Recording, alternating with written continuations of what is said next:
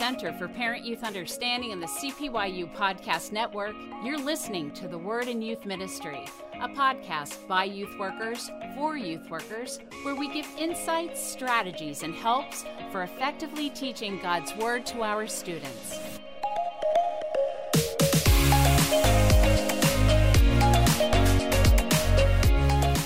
Here we are on episode 14 of the Word in Youth Ministry podcast. I'm your host, Kyle Hopsmith. I'm the pastor of student ministries at Old North Church in Canfield, Ohio. And I'm here, like always, with my two friends, Matt and Linda. Matt, how's life in San Antonio, Texas today? It's sunny as always down in San Antonio. Still too hot. I think our high is in the 90s, and it is October 12th right now. So it's a little sad, but. And Linda, I feel like we talk about the weather on every single episode, but tell me you can beat that in Orlando, Florida today. You know, I think the high here is only 86 today. So I think Texas might be hotter. Florida's the place to be. Yeah, both hotter than Northeast Ohio, where I find myself in Canfield, Ohio today. But it's a beautiful day. And we hope that as you're listening to this, no matter what the weather is, we're excited for this topic that we have today. As we think about the Word in Youth Ministry and the heartbeat behind this podcast, today we have a guest, Jonathan Holmes, and we're going to talk about student ministry and biblical counseling today. And we realize that when you hear the term biblical counseling, whether you're a youth worker listening to this or whether you're a parent, we realize that a lot of different things might come to mind. But one of our goals for today, as we interview Jonathan and listen to him explain several things, is that we just realize that our students are all at different places in life. They're all at different places in their walks with God, and they're all going through different things. And as youth workers, we have a wide and deep and large opportunity to help teach the Bible to them wherever they find themselves. So Jonathan, thank you so much for joining us today. Thank you. Thank you. It's my pleasure.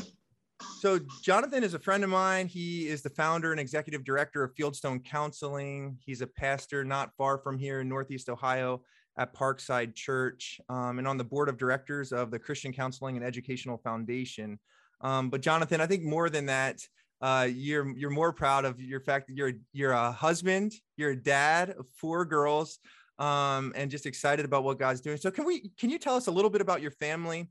And then also, before we jump in, a little bit about the books that you just wrote that were just released recently. Absolutely. Well, thanks again so much for having me. It really is a pleasure. And yeah, the best part about me definitely is my family. So I've been married for 16 years to my wife, Jennifer, who's a Northeast Ohio native. And we have 4 daughters, 12, 10, 8, and 6. This was the second year that my daughter was in student ministry. So I'm just so thankful for all the work that you guys are doing. My kids are in school. It's a full life. We're busy, on the move most weekdays and weeknights. And one of the things we love and enjoy doing is, it's kind of like a little bit of a side gig, but we love cooking together. And so we have a family Instagram account called Holmes and Daughters, HOLMES, Holmes and Daughters. And we just cook just different meals, different cuisines throughout the week. And we post the recipes. It's probably what I'm most known for, which is a good thing. So if it's something with food and family, then I'm grateful for that. So we love to cook. We obviously love to eat. We just love bringing people together around food. So that's my family and food. The 2 books that I co-authored with my friend Deepak Reju, who's at Capitol Hill. The first book is called Rescue Plan, and the second book is called Rescue Skills. And the first book is oriented towards just understanding sexual addiction, pornography addiction. And we do a lot of work on different stages of life. So we talk about women in porn, men in porn, teens in porn, children in porn. And we try to lay out a little bit of an overarching paradigm, but also just plan to help strugglers in the midst of it. And the second book is called Rescue Skills. And it's, I would say in some ways, kind of the companion volume to Rescue Plan, but it just really lays out essential skills for the helper. But then also the second half of the book lays out just essential skills for the struggler. And so both books are helpful when read together. They're really aimed at just every person in the pew that just is living life with just other people together. So it's disciplers, it's mentors, it's roommates, husbands, wives, parents. It's not for counselors, so don't be scared away at all if you think these are just for counselors. They're really written and intended for a broad audience. Yeah, Jonathan, I'm so thankful that you shared both ends of the spectrum there, both your family. I know I'm Yes. a follower of your Instagram account and am inspired, but come up empty in following that, but also just thankful for your work, not only as a counselor, but in helping equip other counselors. And again, we'll put a link to Fieldstone Counseling in the show notes. So I know that you guys do some virtual counseling, and we'll have information on that. But let's jump into our conversation here with Jonathan today. Again, just remember that he's a counselor, but he's also a dad of 4 girls, in one of them in youth ministry, which I think helps give a little bit of color here to the conversation that we're having. So Matt, why don't you get us started here with our first question? Yeah, thanks so much, Jonathan, for being on. I just have it's a simple question. It might not be a simple answer, but can you just talk to us about what it means, or can you define biblical counseling for us? No, thank you, Matt. It's an ambitious question, and maybe I'll offer 2 answers. There's a formal answer in the sense of biblical counseling, I would say, is a particular type of counseling within the broader umbrella of Christian counseling. So there's various schools of counseling: Christian integration, spiritual formation, Christian psychology, and biblical counseling is kind of the formalized movement that got inaugurated with Jay Adams in the 1970s, and is it's grown and it's developed since then. But for the average person, that's not too much of a helpful definition, in terms of thinking about what it is. And so I'd say, at its simplest level, biblical counseling really aims to be conversational and personal, and in that it seeks to bring Scripture to life. I think, a lot of times when we think about preaching, a pastor is taking Scripture and he is connecting it to people's lives. And in counseling, we simply are seeking to do the reverse. We're starting with people's lives. People come to us with their burdens, their struggles, their disappointments, and we seek to connect those to Scripture. And it's a wonderful and a necessary work, but it's intimate, it's compassionate, it's conversational. And so I would tell people oftentimes when we think about biblical counseling from that framework, it's really a work that's for all of us, because we're all called to speak truth and love and to help build up the body of Christ. So when I'm talking to people or churches or organizations, I try to set it at its most simplest and basic, just so that people realize that this is a work for really everyone in the church. And Jonathan, when you think about that, about seeking to bring Scripture to life, when we think about, the audience of this podcast, mainly being youth workers, we think about what that means. What has your experience been in counseling students, and also just what it's looked like as you've been, doing a lot of equipping in this area about just equipping people to counsel students? Right. It's a wonderful question, Kyle. A couple of things come to mind. The first of which is, I think, in so many ways, you and all of the various youth workers who are represented as listeners and audience, I think in many ways, you guys are the premier counselors, in students' lives and in people's lives, in that, assuming that the majority of your work is not preaching oriented on a Sunday, but just living life with students, going on retreats with students, doing Bible studies in small groups, and going to soccer games and whatnot. That really is the core of what I would think of is counseling, right? When we think about the role that you guys play, you're speaking to them, you're listening to them, you're asking wise questions. And so in many ways, I really want to learn from you and what you guys are doing, because you do it so well. When we think about bringing Scripture to life, to students in particular too, I think that students, at least in my experience, they are in many ways struggling with the exact same things that adults do, maybe in a different context, maybe to a different severity or acuteness, but all of the different things that we struggle with as adults or as parents, married, older singles, in terms of depression or anxiety or relationships, I find, at least in my experience, students are dealing with those things, if not to an even greater degree. And I think oftentimes they are looking to their youth workers, their small group leaders, for practical help. They're a trusted source. Maybe they feel less threatening than a parent, maybe less intimidating than a pastor. And so to talk to their youth worker is oftentimes, I think, one of the very first things, at least in my experience, that I find students doing. That's helpful. Yeah, let me piggyback off of something you said. I love that idea of picturing biblical counseling as you start with their life and then you're trying to bring scripture into that.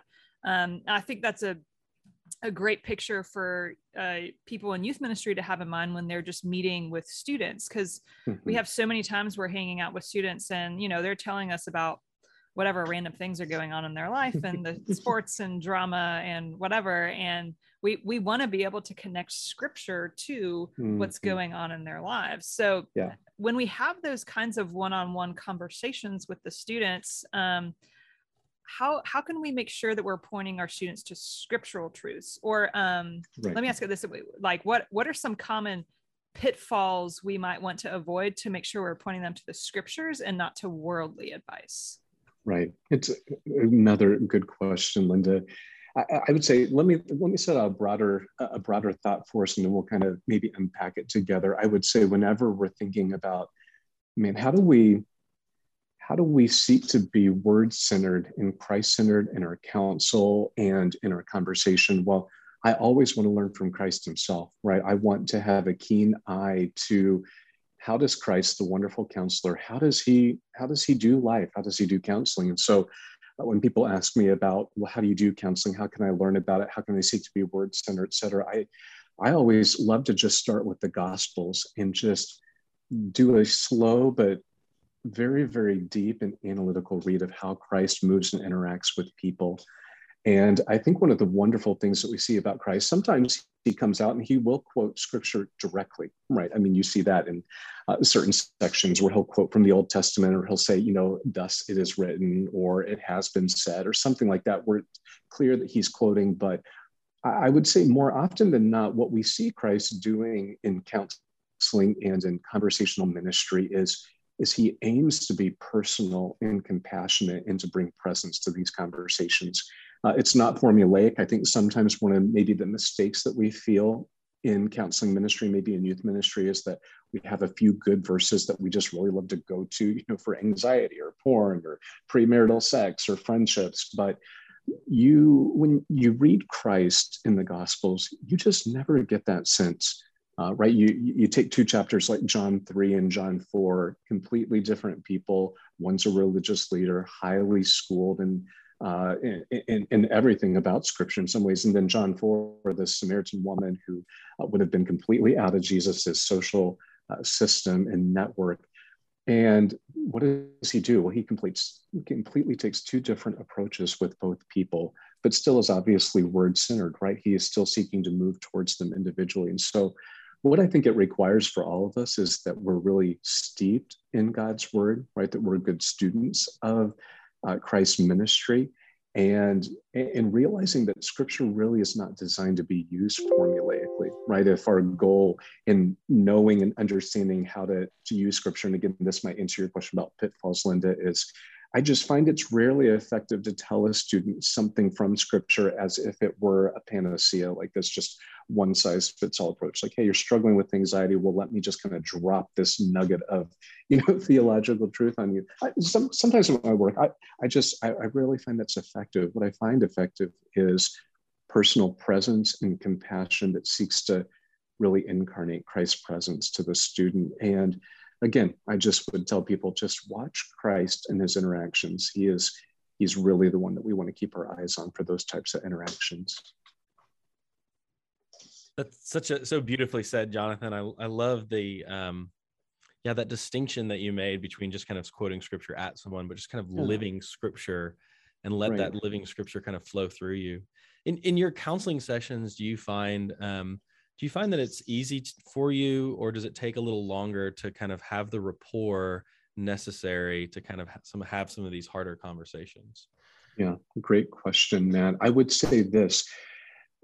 It does take time to build rapport and to build trusting relationships. The number one indicator for the success of a therapeutic relationship is not your education, it's not your background, it's not any of those things. Empirically, it's been proven that the number one indicator for success is a loving, trusting relationship between the therapist and client. And so you take that as an analog over into the world that all of you inhabit. I think, again, in so many ways, you all are primed for this type of relationship, you're engaged in their lives. They do trust you, I would think, to a certain degree. And to be able to take that relationship of trust and not manipulate it or take advantage of it, but to build on it and to build into it, I think makes youth workers, I think in some ways, in a very enviable position for counselors. That relationship of love and trust is absolutely critical. Skill is important for sure. I think it can develop over time, but I would definitely take the relationship of love and trust between a youth worker and a student than me coming in, swooping in, who has no knowledge of them. You're going to be much more effective in a relationship like that. So it sounds like, as well, one of the things that you're pushing at is just understanding, as someone who's in that counseling role with a student, understanding my own personal emotional health in this moment. Yes. Help me to understand, like, what would some of the things that I need to be looking for just in my life as I'm thinking about loving and counseling a student? Like, if that question makes sense, I'm sure you can go. Yeah. Let me answer it. And again, Matt, if I'm not tracking with you, you can ask a clarifying question. But yeah, the counselor's character, your character, who you are before the Lord, I think is of utmost importance. Alistair often will tell us as a pastoral team, I think he's maybe quoting Derek Prine, but he says, the best gift pastors give to their congregation is their holiness. And I would say, maybe in a distilled paraphrase way, I'd say, yeah, the best gift that we give to our students is our own personal sanctification. It's a life that's lived in service and in devotion to the Lord. And so the counsel that we give, again, this goes to Linda's point, it's just not our own personal opinion and wisdom that we're trying to give. That might be helpful in some cases, but it's not going to be life-changing like Christ's words are. Our words might do something for a season. More often than not, they can be hurtful, but Christ's words, those are the words that we want to be able to contextualize, to be able to communicate, and to be able to bring into conversation in a way that's going to minister grace and build people up. Jonathan, this is so helpful, because I think for the listeners, and I know for Matt and Linda and myself, sometimes we find ourselves in the trenches with students, ministering to them, celebrating the glorious moments of life with students, and then walking through the difficult moments. And sometimes we can wonder, not only is it worth it, but do I have anything to offer to these students? And I think just as we think about this conversation, and we're going to go to a break here shortly and then come back and ask some really practical questions as we continue, is just to remind our listeners that as you minister to the students who God put before you, that God intentionally put them before you, that it's no accident that the students, that their parents, that their siblings are before you. And whether you feel like you're equipped or not, we can always be growing. We can always be reading and seeking training resources. But just to be who God created us to be. And I know for myself, I'm encouraged even in this conversation. So let's take a quick break. And then when we come back, we're going to end with a few practical questions that I know that I've personally thought about with my own youth ministry, and I'm sure others have too. So let's go to a break, and then we'll end this conversation together.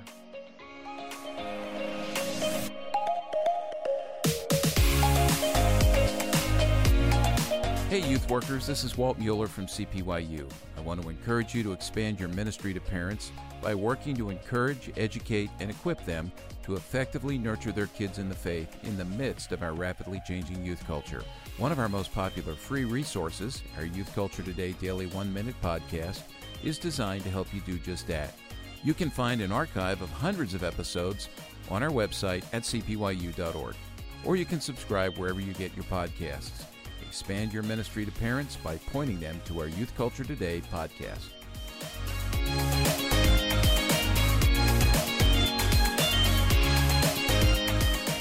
We're back here on the Word in Youth Ministry with Jonathan Holmes, and I'm going to take us into some more practical, kind of on the ground questions for us. Jonathan, how might you biblically encourage some students who were struggling with anxiety and depression? And like you were kind of talking about before, try to do it in a way that doesn't seem trite or like a one-size-fits-all answer.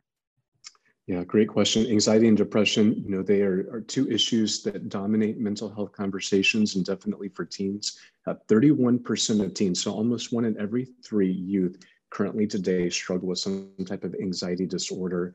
I would say with anxiety, to not be trite, we want to really ask good questions. We want to understand anxiety not just as a spiritual experience, not just as an emotional experience, not just as a physical experience. So when we lean too heavily physically, right, then the answer becomes just take a medication. If we lean too heavily spiritually, right, it might just be, well, trust God more, or Philippians 4:8. And so to not be trite and to not risk simplifying a complex issue, we want to make sure that we ask good questions, that we wait for wise answers, and that we really seek to move into the student's world to understand where they're coming from. Depression's a little bit different than anxiety. Sometimes for people who are depressed, asking a lot of questions can seem like an interrogation, not an inquiry. And so with depressed students, I oftentimes find just doing everyday life with them, coming alongside them, asking them to do various activities with you. I think question asking can still be a feature of care for students with depression, but maybe not in the same way that we might approach a student with anxiety. Jonathan, can you help us just, on the ground, how do we make that distinction between someone, and I know we can't do the clinical work, but can you give us some tips to help us understand those differences? Yeah, when you're thinking about anxiety, thinking about what does the normal experience of it feel like? And normally we talk about what's called the worry, anxiety, stress cycle. So a student will get worried. They'll have certain fears, maybe fears about grades, relationships, athletic performance, et cetera. And over time, those worries and fears can dominate, which leads oftentimes to anxiety. And that anxiety tends to be more of a mental, emotional dynamic, right? Where we begin to spiral out in our thoughts. We begin to imagine worst case scenarios.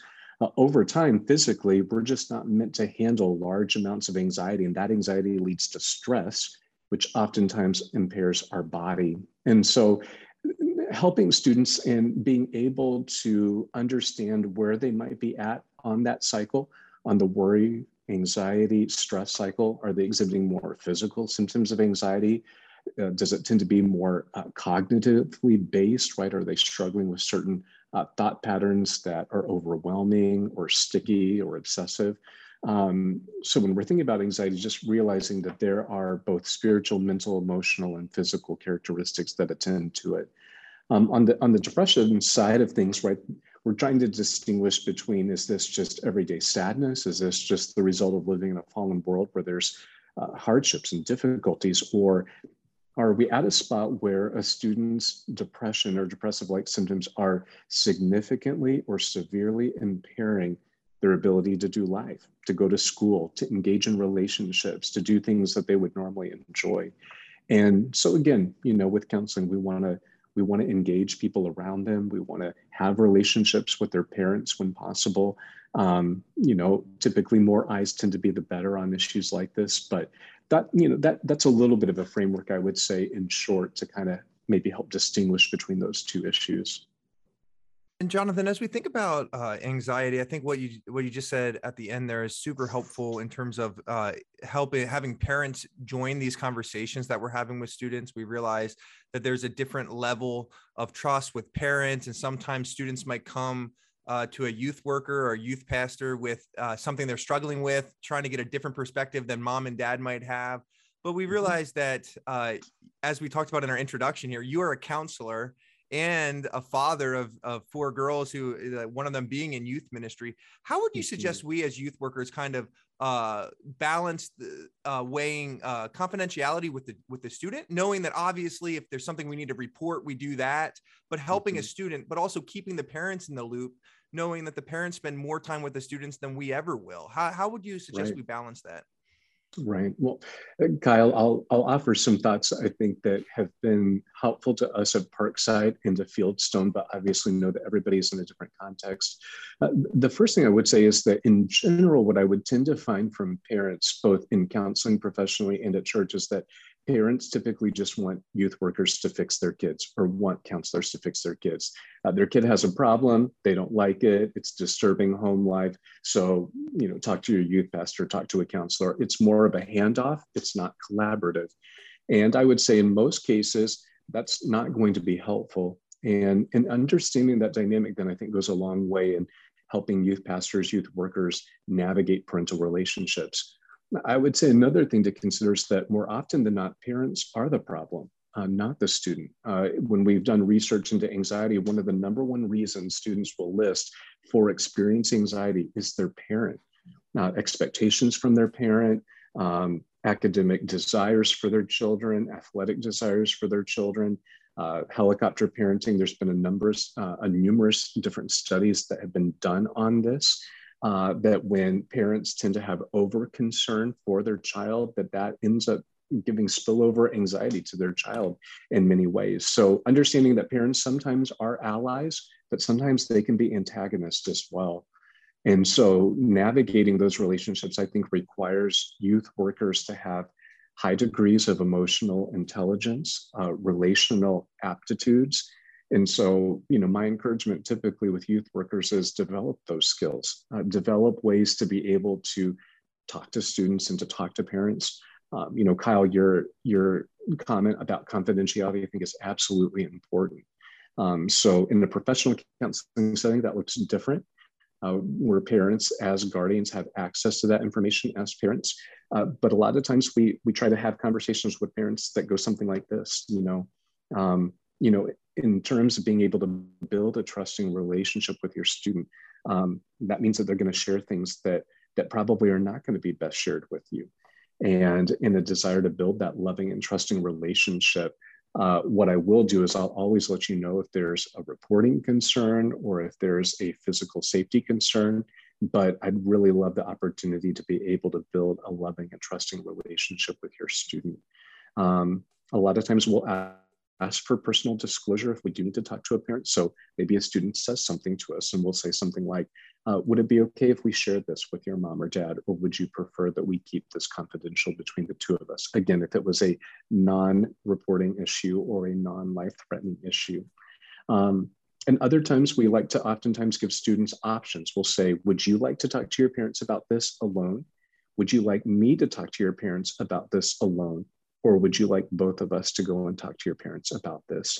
And so a lot of times with issues like cutting or suicide or other maybe high intensity issues, I'll always give teens an opportunity to have personal agency and voice in those decisions. So in all three of those outcomes, a parent gets notified, but the student gets personal agency and voice in terms of how to navigate that conversation. Yeah, that's super helpful, because I think that as we continue to grow, even in this digital and technology world that we live in, it even ramps things up even more in terms of what it looks like to communicate to people. And so this is helpful for us as youth workers to know how to balance keeping things confidential with students and partnering with the parents. Matt, I know you have a follow-up about how this all works together between youth ministry, the church, and counseling centers, and what that looks like. Yeah, Jonathan, can you help us to think through, like, what are some markers that we're looking for on two sides of the coin when it comes to seeking professional help? So when should I say, I think I need to enlist a counselor to help me, a professional counselor? And then also, what should I be looking for as someone in the local church when it comes to a counselor or counseling center?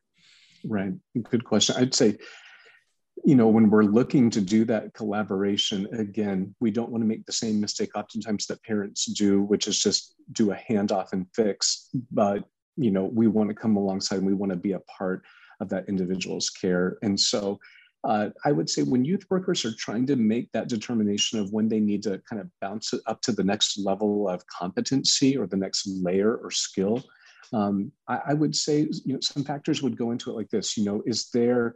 Is there a clear physiological or mental or emotional dynamic to this that's not just more spiritually rooted or based? Meaning, is the particular struggles or behaviors that the student's exhibiting, could they benefit from professional counseling? Is it not just a question about, say, relationships or their faith that you would be well primed to answer? But again, in some of those cases, I would say, again, it's not just make a referral or a handoff, but hey, maybe we go together, right? Maybe we talk to your parents about seeking counseling together.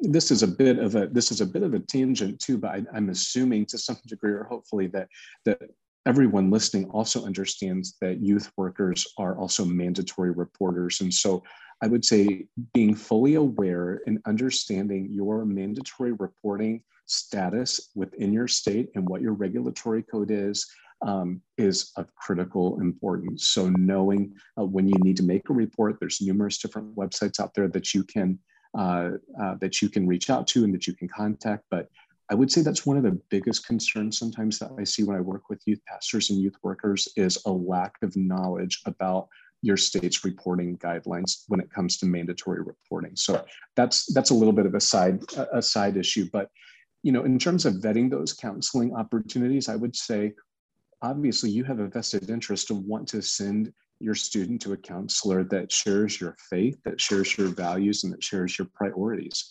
And so asking good questions, finding people potentially within your own congregation that practice counseling, either at a professional level or at a private level.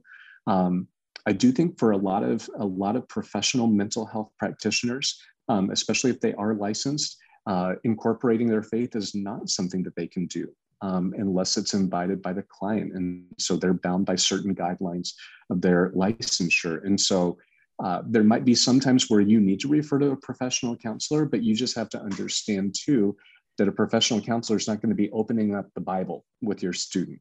That would be considered unethical. And so then that might lead you down some other paths. Is there some Christian counselors in my network? Are there some biblical counselors? Or is there another church in my area who has a lay counseling ministry or a biblical counseling center that I could access?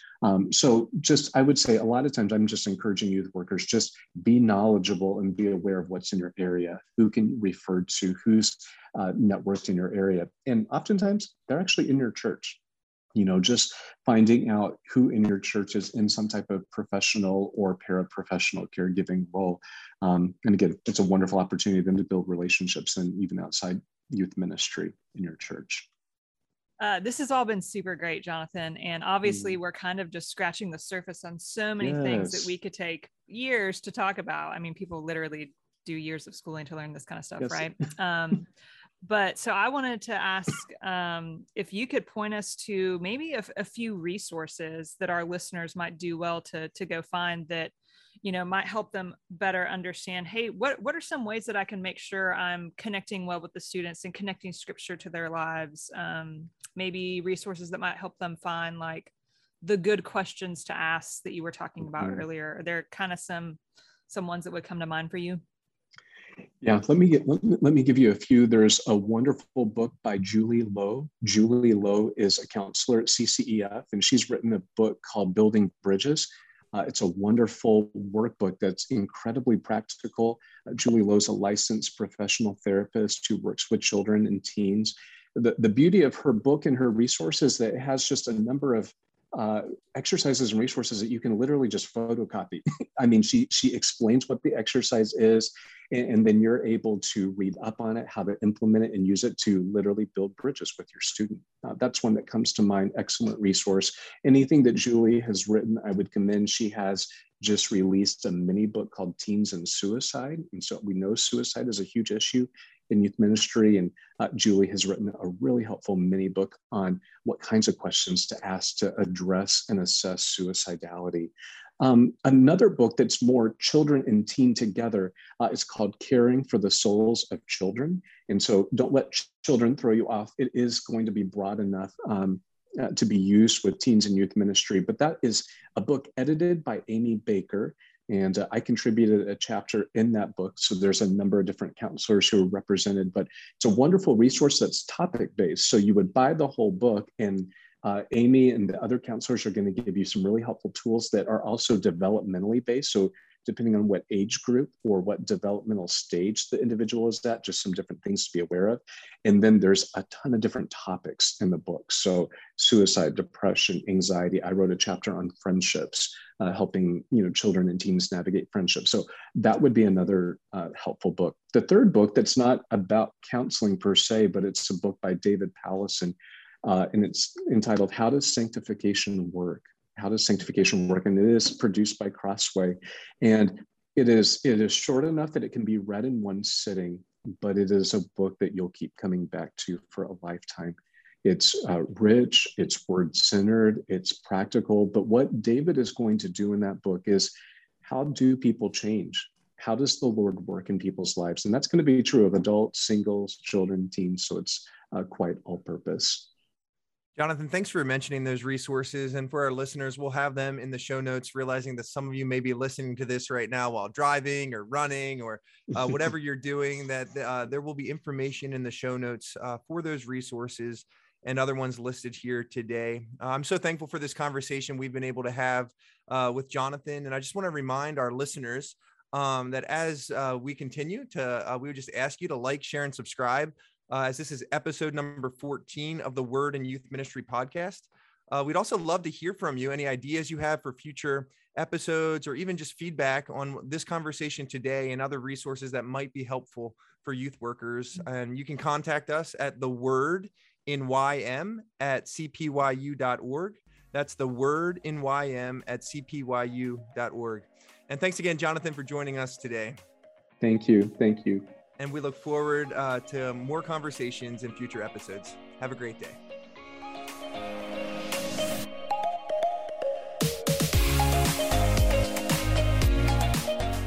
Thanks for listening to the Word in Youth Ministry. To learn more about CPYU and the resources mentioned on today's podcast, visit us online at cpyu.org.